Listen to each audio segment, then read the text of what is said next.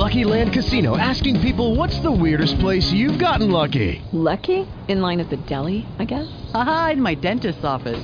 More than once, actually. Do I have to say? Yes, you do. In the car before my kids' PTA meeting. Really? Yes. Excuse me, what's the weirdest place you've gotten lucky? I never win and tell. Well, there you have it. You can get lucky anywhere, playing at LuckyLandSlots.com. Play for free right now. Are you feeling lucky? No purchase necessary. Void where prohibited by law. 18 plus. Terms and conditions apply. See website for details. With Lucky Land Slots, you can get lucky just about anywhere. Dearly beloved, we are gathered here today to... Has anyone seen the bride and groom? Sorry, we're here. We were getting lucky in the limo and we lost track of time. No, Lucky Land Casino, with cash prizes that add up quicker than a guest registry. In that case, I pronounce you lucky. Play for free at LuckyLandSlots.com. Daily bonuses are waiting. No purchase necessary. Void where prohibited by law. 18 plus. Terms and conditions apply. See website for details. August. Then a series of telegrams began to arrive. I must have a house with so many bedrooms. I must have a house on a beach or a lake. I must have a special room for my chauffeur, another for my maid. I must have a dressing room of such and such a size. I must have hot and cold running water. Will my dog be happy, or are there too many ticks? So many telegrams came that I began to get annoyed. Look here, I wrote to Mr. John. What goes on? I've handled stars like Ethel Barrymore, Jane Cowell, and Ina Clare, and I've never had as many troubles as I'm having now. He broke down and told the truth. He was the culprit. Miss Lawrence knew nothing about the telegrams. He was just trying to make sure she would be happily received. He felt that stars should be treated as stars, that they should have the best of everything. For Gertrude, he would have 2 or 3 small dressing rooms knocked together into one. Air conditioning, radio, a telephone, everything to make her comfortable. Her dog Mackie, a West Highlander, was most important to Gertrude's happiness, so he always saw to it that the dog was well taken care of and fed during every evening performance. I first got to know him well when I starred in his production of Theatre, the Guy Bolton dramatization of the Somerset Maugham novel. Again, Cornelia Otis Skinner. From the first day of rehearsal, I was aware of his kindness, his expansive, warm nature, and his inspiriting optimism. We had need of that optimism, for at the tryout in Washington, the show was lacerated by the critics to the extent that would have prompted a less courageous producer to close in 1 week. Not so John Golden. He had faith in the play, faith in the cast. It was a contagious faith which kept us all going during the period of revisions and further tryouts, and the happy result was a successful New York run and a long road tour. But I remember his relations with his actors because they were those of consideration and friendly interest. If anyone were ill, John was around personally to see what he could do. When my own father died, John, without my even suggesting it, closed the play for 2 days, although at the time it was doing capacity business. To me, John Golden typified all that was best and endearing in the manager of the old school. In his respect for tradition, his love of theater, his great sense of showmanship, and his charmingly candid awareness of being himself a big personage on Broadway. His very loquaciousness, which could at times even approach garrulity, was in the style of the old school, but it was always interesting and highly amusing. Yet there was nothing backward about this amazing man. His interest in the modern theater was keen. He kept abreast of politics, took part in civic projects, went zestfully in for countless national, community, and charitable activities, and always he had time for his friends. For his great quality was a zest for living and affection for his fellow man. In the words of Lord Tweedsmuir, he maximized his life. In 1924, Golden went to Hollywood to sink a shaft, he thought, into the gold fields of the infant picture industry. It was like a dream, he told his friends when he returned to New York. The picture business is as much like play producing as louse exterminating is like lion hunting. The differences are basic. And then there was radio.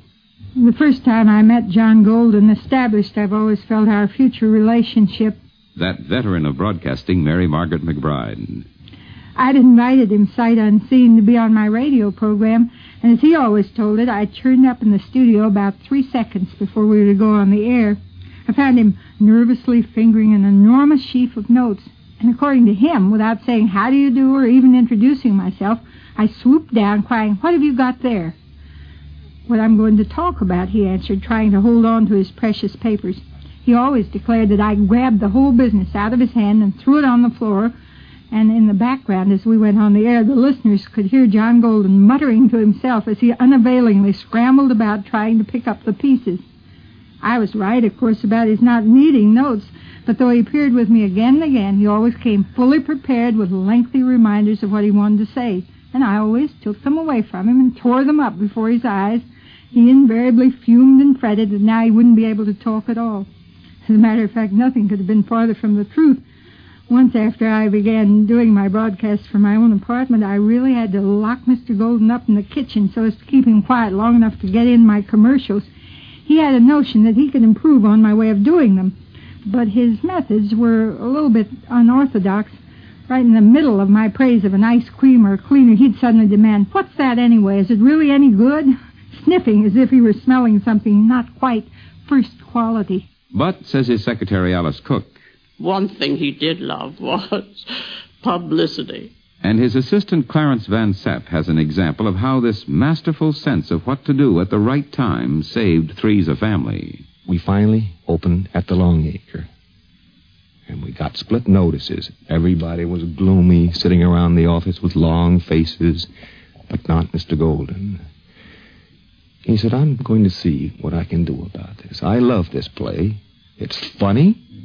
We're at war.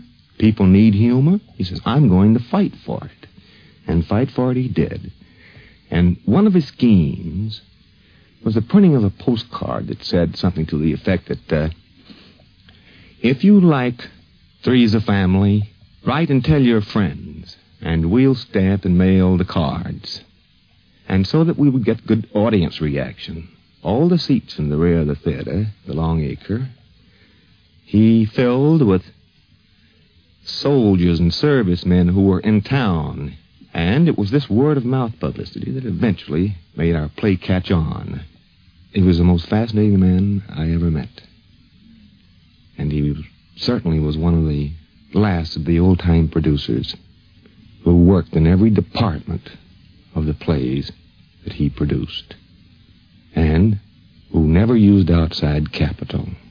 If he had faith in a play, he put his own money into it.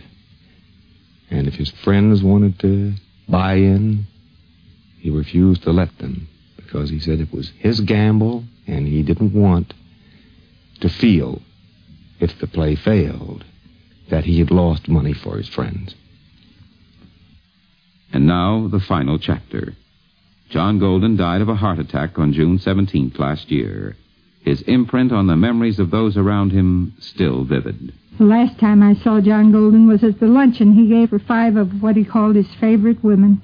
Mrs. Roosevelt, the wife of the mayor of New York City, Mrs. Wagner, Helen Hayes, Dorothy Shaver, and me, and I'm proud that he asked me. It was a gay, moving occasion, with him anxiously worrying whether we should have our orchids at the beginning of the meal or at the end, and solicitously ordering little extras that he was afraid we might not know about. I wish I had seen him the day he came to my apartment with a huge bunch of lilies of the valley, which he left with my doorman, along with a note which said, "I picked these with my own hands in my garden this morning when the dew was on them." Almost to the very end, says actor Donald Cook, Golden was surrounded by work. He was always so active, even in his later years when he was very often laid up. His mind was working all the time. He always had plans. He never accepted any pessimistic attitude. As a matter of fact, I have in my possession now a letter which he wrote to me 2 days before he died. And the letter was setting up an appointment for me to come in and talk to him about a new play. But to those closest to him, the man of limitless energy began to show signs of listlessness.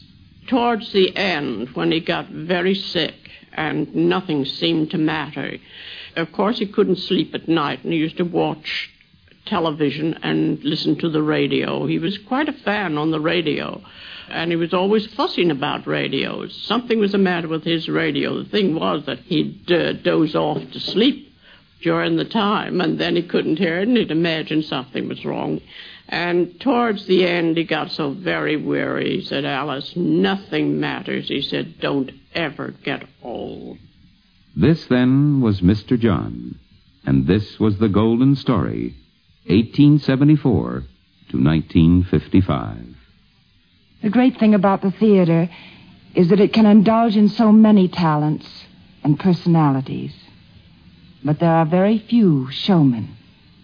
John Golden was a showman who passes the torch of living theater from one generation to another.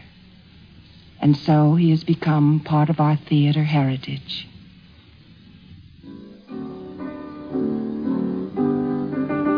Goodbye, girls, I'm through. Each girl that I have met, I say goodbye to you without the least regret. I've done with all flirtation. You've no more fascination. There's but one to whom I'm true. Goodbye, girls. Goodbye, girls. Goodbye, girls. I'm through.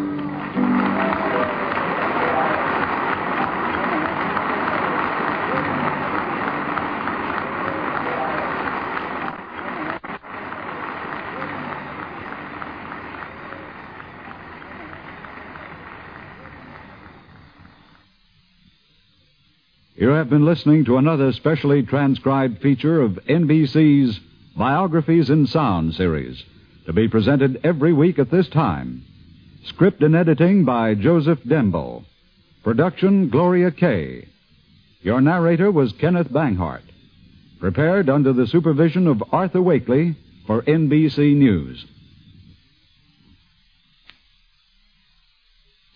Let's visit with McGee and Molly tonight on the NBC Radio Network.